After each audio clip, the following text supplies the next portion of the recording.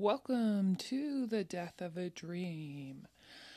I am compelled to start telling this story, my own story, this story that's true to my life, because I believe that this is where a lot of people are in their lives. If you're just sitting in the everyday normalcy and looking around, gratefully looking around lost and feeling like this is it. I get you. I'm here with you. I am in the exact same place. I feel like I'm supposed to just pause and be grateful and realize that people would kill to live the life that you're living, and I feel like people are pushing me to just settle and accept that I have done and I should just live here. And that's so hard for me to accept because I've never lived that dream. You know, I think you get to a certain age and people start expecting you to just be okay with acceptance, with all the things that you're supposed to be, and you're just supposed to settle and not strive for more. And so we're going to start telling my story and living through that, and hopefully that'll help you connect the pieces in your life and figure out when you got to a place of acceptance, and hopefully will take you down a path of living those dreams again. So we're going to start with my story. I can't promise that this will be a two-parter, but I'm going to try to tell it true to who I am and where I come from, and hopefully, even though you haven't gone down the exact same path, maybe you'll assign narrative to different places you've been in your life according to mine. So here it goes. I have always been the most extra person I know. So much so that I lived most of my adolescence in a bright yellow Hanes sweatsuit. Not like the cool sweatsuits that were like swooshy and had the designs and were shiny, like the cheap Hanes matching crew neck sweatshirt and rubber band bottom sweatpants, matching yellow, probably because that was on sale, but also because that's my favorite color, sweatsuit. Right? Not the fancy starter ones, the cheap ones that you don't want to be caught wearing. Now, current day is really cool, but kindergarten through fourth grade, not cool at all for me. So my most extra version of myself wore this yellow sweatsuit, like sunshine yellow sweatsuit, every day. And but it wasn't just a sweatsuit. Not just a sweatsuit. Sweatsuit with fabric painted Hannah banana. Then, to be even more extra, to commit to my brand of who I was, it also included tiny pigtails all over my head. All over my head. And my mother never stopped me, bless her. She says, to this day, Hannah, you always just had a vision and you didn't care what other people thought. This was your look. This was true to who you were. And you did it. Regardless of all of the people making fun of you, you did it. Bless her. So that was me. And to be even more extra, I also had a banana seat bike because I'm Hannah Banana. Bros, I'm committed. So I'm just like this live loud, beautiful, bouncy version of myself. And at some point I grew out of said sweatsuit, and instead of growing out and transitioning into what could only be normal clothing, I cut my sweatsuit into sweat shorts and sweat shirt, like sweat t-shirt. And I continued wearing this for that bought me at least 2 more years in this sweatsuit. So I'm this person. I have always been this person. And at some point, I lost my ability to function outside of people's criticism or outside of people's expectations.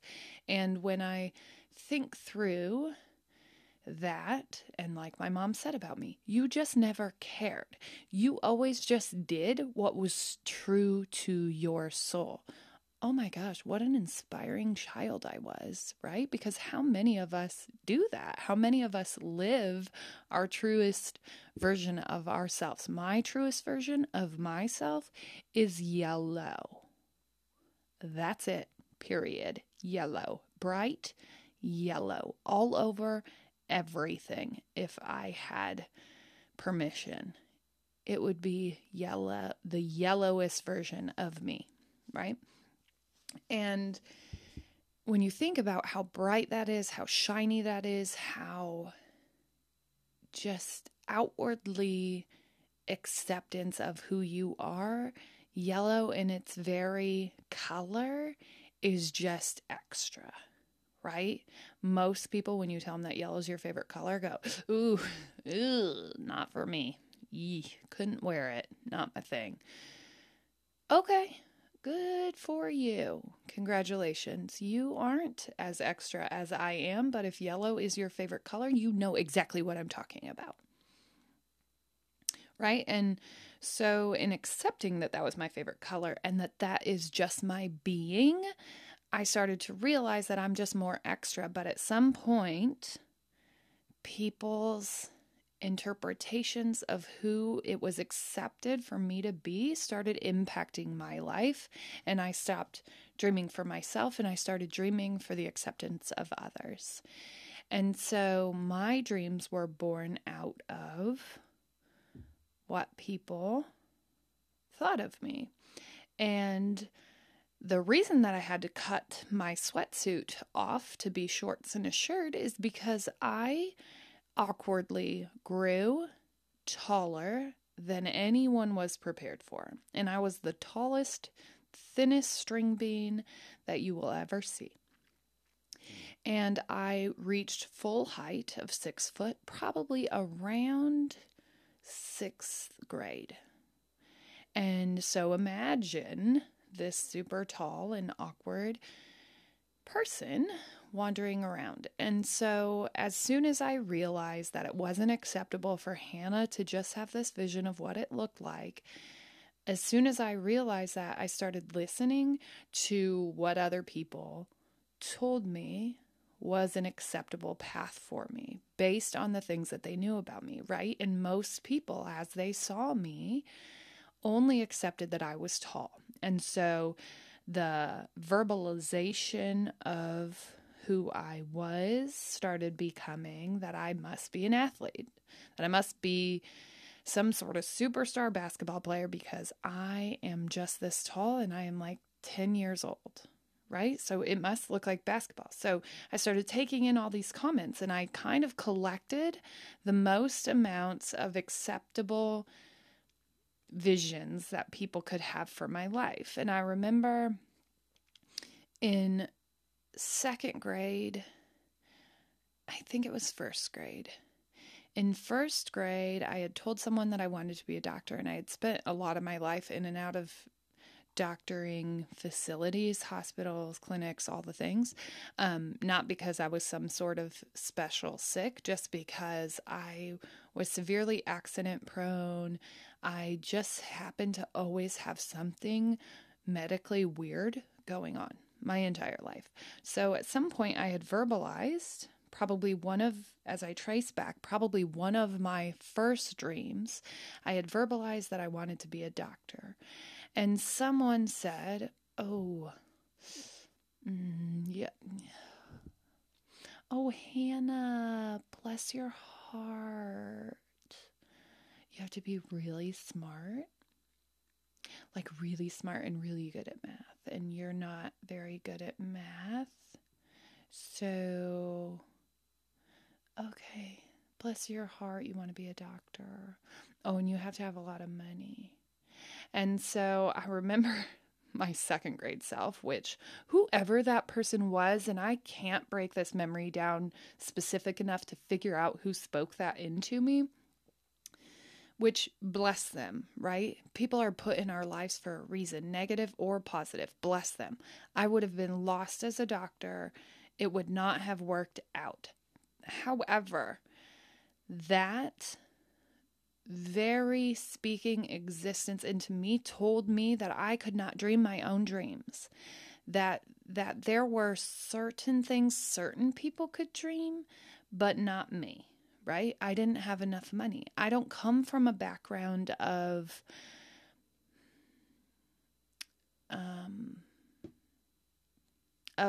people that are allowed to dream things. I come from a background of get a job and whatever job you can to make money. And you could probably find a job that makes better money, but not like doctor money. You don't come from that background. That's not an acceptable dream for your life, honey. So I'm going to go ahead, little second grader, and crush you now. Because if you dream that and you fail, I'm scared for you, and I will feel like I let you down in second grade, not telling you that that is not an acceptable path for your life. So second grade Hannah, this is going to be your first dose of reality. You are not allowed to dream like other people. You do not have a background. You do not have all the things that you need. So I remember taking that and just tabling that idea. Hannah, you can't be a doctor. You are not smart enough. You are not privileged enough. You are not all the things. But that was my first journey down realizing I wasn't allowed to dream the same way other people were because I wore a Hanes yellow sweatsuit, for goodness sakes. What kind of a doctor would I make? Oh, my only dream right now is to drive a banana seat bike up and down the neighborhood and hope that someone sees me and thinks that I look really as cool as I feel right now. And that person doesn't grow up and become a doctor. They just don't. That's not acceptable. People from that background can't go do things like that. There were other instances of things that were acceptable for my life, but not that thing. So that was the first time that I dreamed out loud and uncompromised. And that first instance of me verbalizing this dream, this projection of what my life was going to look like, someone squashed me, right? And they were like, no, girl, hold back. You can't do that. Whatever that is, you can't do it. It just wouldn't be possible. Not, hey, girl, yeah, I get that. You need to be really strong in math and science, and so those would be things you would focus on. Or, I don't know, but anything but what was said. But blessings to that person because they have put me to this place in my life, right? So they crushed that dream. So the next round, I unknowingly decided that I could dream, but it would have to be a dream that was accepted by others. So the next dream that I dreamt was a dream in this place of safety, was a dream in this place of, fine, I can dream, but it's got to be accepted by other people. It's got to be endorsed by someone. And as I keep telling you this story and as we keep kind of drilling down what this looks like, this is all going to make perfect sense for where I am right now. So I realize that I don't have the privilege, the status to dream big dreams for my life, right? Someone spoke that fear into me so early in my life that I was jaded from the start. And it's so crazy because I am yellow banana seat bike Hannah that doesn't care what people think of the 12 ponytails on my 2-inch hair, right? I didn't care that I didn't look like anybody else. I thought that was a good thing.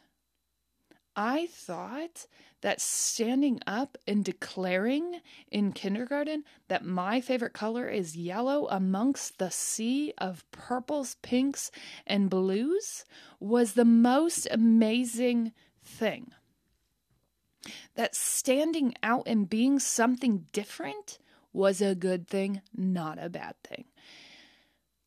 And at some point, people spoke that fear so deeply into my life that I lost that person. That yellow declaration in the middle of my kindergarten class, standing up prouder than I had ever been, that I had come up with an answer that was different. Right? What a bold person it takes to love the color yellow, and that was who I was. Who I was. That is not who I am today. I'm working to bridge that gap. I'm working to rediscover that little girl. But people spoke so much fear and unacceptance into my life that it got me to where I am today. So the next time that I dreamt a big dream for my life, it was a dream that other people accepted of me, a dream that other people endorsed of me, not my own. So imagine you're super tall, you're super all these things, and you're just trying to grab onto anything that people accept about you. Because the last time you dreamt something, it wasn't accepted. And it was told to you that you couldn't go be those things because of X, Y, and Z.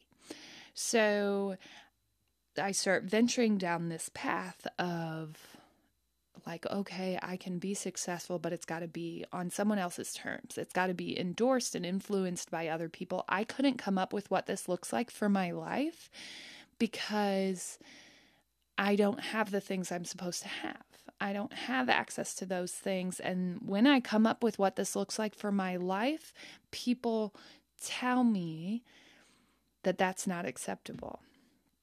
And so I can come up with a dream, but it's got to be endorsed by other people. It's got to be signed off on by other people. So the only thing that I had ever been told about myself consistently and cleanly was that I was super tall and that I must be a basketball player.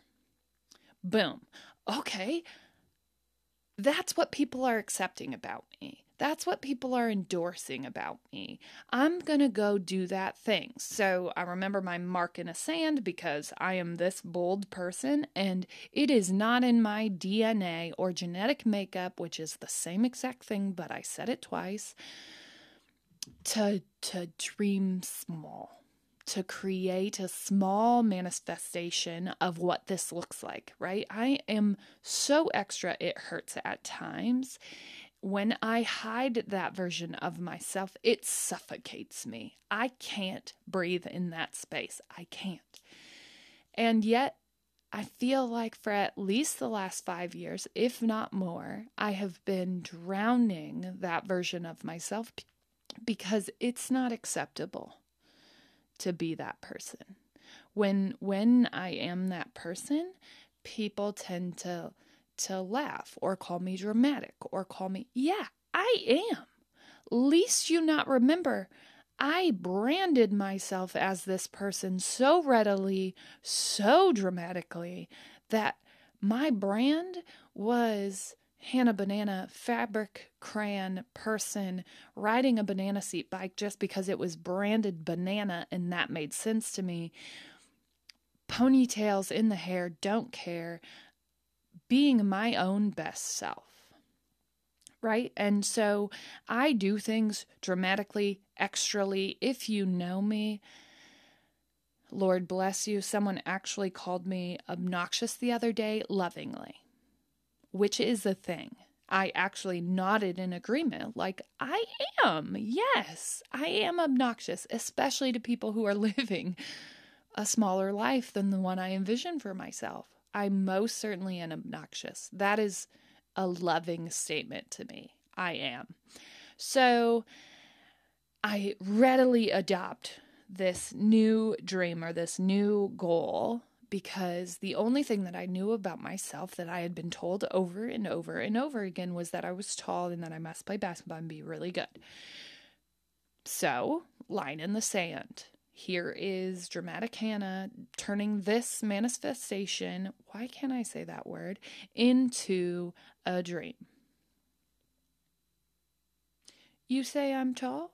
You say I must be good at basketball? Fine. I'm going to be the best at basketball. I am going to be a Division I athlete. And I remember shaking hands with my father and saying, fine, if I become a Division I athlete, and this is so funny because I'm just talking about this as we go. And so it makes me laugh when I think about what, now that I've told this story, as I'm uncovering it in front of you, it makes me laugh because we shook hands, my line in the sand. I'm going to be a Division I athlete. And Father, when I do this, you're going to buy me a yellow, of course, Mustang.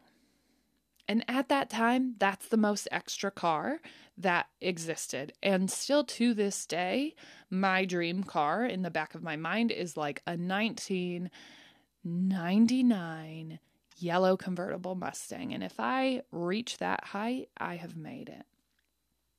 So, so it's so funny because of course it's a yellow Mustang. Of course it is. Of course it's an extra vehicle like that. So we shake hands and I say, I'm going to be a Division I athlete.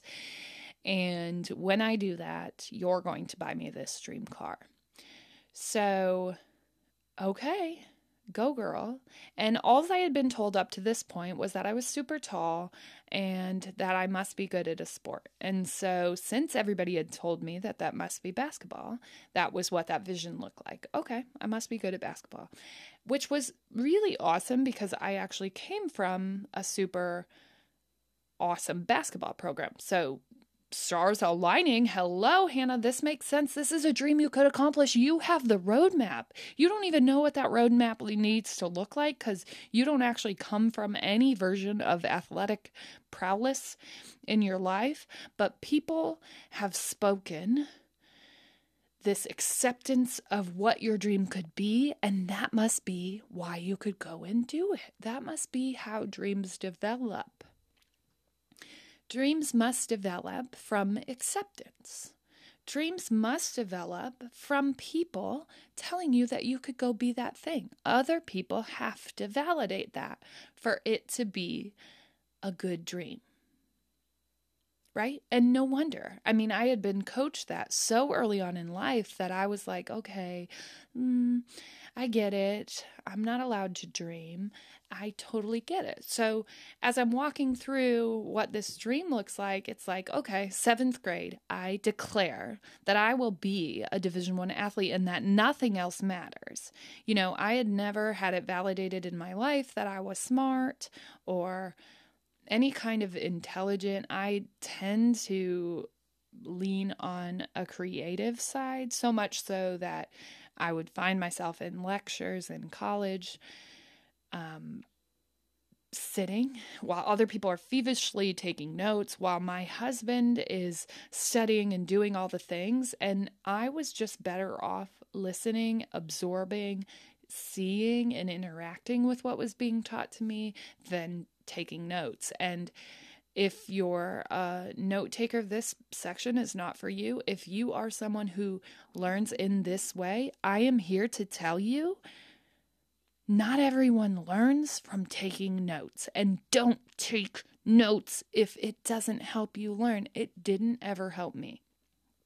And I spent like 4 years of college copying the person next to me, not literally, but like copying what they did because I was like, oh my gosh, they must be smart. They must take notes. This is what this looks like, instead of listening to what helped me to learn, what helped me to get there. And I saw all these people who were super smart and super all the things. And so I was like, oh, that must be why I'm not very good at this, because I don't take notes. It doesn't look like that.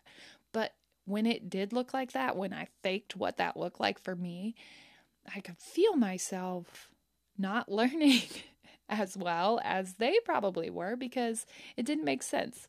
So anyways, I declare that I'm going to be a Division I athlete, and I feverishly approach this. I go to every open gym. I do every single sport. I blindly chase this goal. I have no idea how you're supposed to get there, but someone said, oh, it's going to be a lot of work. So I'm like, well, I can do that. What's that mean? Just being at the gym a lot, just doing all these things. Okay. Being on all these teams okay, I can do that. I don't know. I don't know how you become a Division I athlete, but someone said that it's going to be hard work, and I can totally do that. So I spend so much time figuring out what this looks like. At some point, it turned into volleyball instead of basketball, and I was accepting of that because guess what? People weren't validating that I was good at basketball. Yeah, you're good and you're tall, and people had validated that I was tall, and they assigned it to basketball for so many years of my life. And then all of a sudden it was like, okay, I'm okay at basketball. I'm good, but probably only good because I'm tall. Okay, so then I remember changing the assignment of that dream to volleyball because someone actually had validated that I was good at that, actually pushed me and said, oh, you're so good at this, girl. You have to do this thing. You have to do volleyball. So then, hello, Hannah, right? I had only built my dream upon acceptance and validation. And so it was okay that it switched because that's what dreams are supposed to be. Dreams are supposed to be based off of people validating and accepting that that's who you would be. And when they don't, you won't reach it. So it changed to volleyball for me, which is, by the way, great because what other sport do you have an opportunity to stop, cheer, meet with your team, and get excited after every single point? There aren't very many, I will tell you. So not only every single point, because soccer, obviously you can do that. They got to get the ball back to the middle. But points happen every 2 seconds. So you get to celebrate and get excited with your team every minute at least, and less than that, right? There is no better calling for me. What? The most extra version of myself. Hello, we get to cheer and be excited and be ourselves and live in a space of happiness and fellowship every 2 seconds, and that's accepted. I am here for this sport. I will raise my hand for this sport. And so one of my coaches who validated that I would be good at this thing, and really the only reason that I'm probably really good at it is because I get really pumped to just be extra and to do so on a stage in front of people. So it makes perfect sense that volleyball was my love language for a majority of my life. So it turned into volleyball based on validation and acceptance, and that makes sense. So I'm about to close and wrap on this portion of this story because if I keep going, you're going to be like, girl, could have used a break. This podcast's a little annoying. I get it. You're some small town extra person who didn't get to dream big, but I am hoping that you find yourself in this story.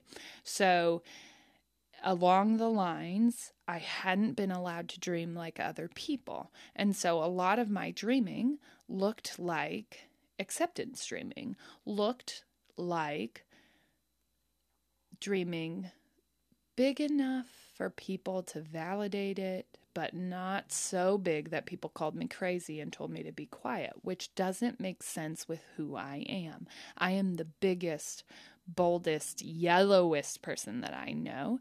And so dreaming small was so untrue to who I am. But that's where I spent a lot of my life, dreaming this small, accepted and validated version of what this looks like. And so cut to where I'm at now, I just realized that all of the things that I had dreamt for my life were either super small or unvalidated and unchartered, because I didn't have an assignment for what my life was going to look like. Because how could I? If my dreams are based off of other people's validation, well, I'm not allowed to say what that dream is, right? Because it's not going to be mine. It's not going to be what I dream up. It's got to be based off of what other people accept about me. And it couldn't be based off of what I know about myself, because the last time I did that, circa second grade yellow jumpsuit me, I was told that I wasn't allowed to dream like that. So boom, right there, second grade self, do not dream. It is not safe out there. You need other people's acceptance, and they need to tell you what it looks like. And you aren't allowed to dream like that. And shame on that person, but bless that person, because they are why I'm here today, and they are why we are going to go on this journey together, because I believe that once we discover where that came from, we can start rebuilding what it looks like. But why and how did we get here in the first place? That's where we need to start. And that's where I started uncovering what this looked like. And I thought for a little while, I'll just read all the books. I'll get super motivated. I'll do this thing. I'll be this person. And after I read all the books, after I got all the motivation, after I got all the people telling me that this is what it would look like if you were going to be successful, I was still like, huh. And then I went to this conference, and the conference made me break down what this looked like. And unintentionally, I don't actually think that journeying back through your childhood and discovering where you stopped dreaming was like a line item on the agenda, but somewhere in some manifestation of what all these things collectively, all the books I had read, all the speakers, all these things, once I put all those things together, it made me go back and realize I have never dreamt a dream for myself. I have never built what this looks like out of fear of that second grader being shamed for having such big dreams that didn't make any sense with my DNA or my prestige or anything. That little girl that got killed that day, that dream that died that day, made me fearfully dream the rest of my life. And I hope that you are hearing this and uncovering this. And even if you aren't yellow jumpsuit, banana seat bike riding Hannah version, hopefully you can realize and uncover where your dream died with me along this journey. So I'm going to start telling my own story, and then we're going to keep bridging gaps as we go along. And hopefully, even though you aren't this yellow person, hopefully you're your own person, but you can connect with my journey and where I'm at and my path to discovery to move forward and to move past not dreaming dreams. This is a podcast of the dream that died, and I am excited to go on this journey with you.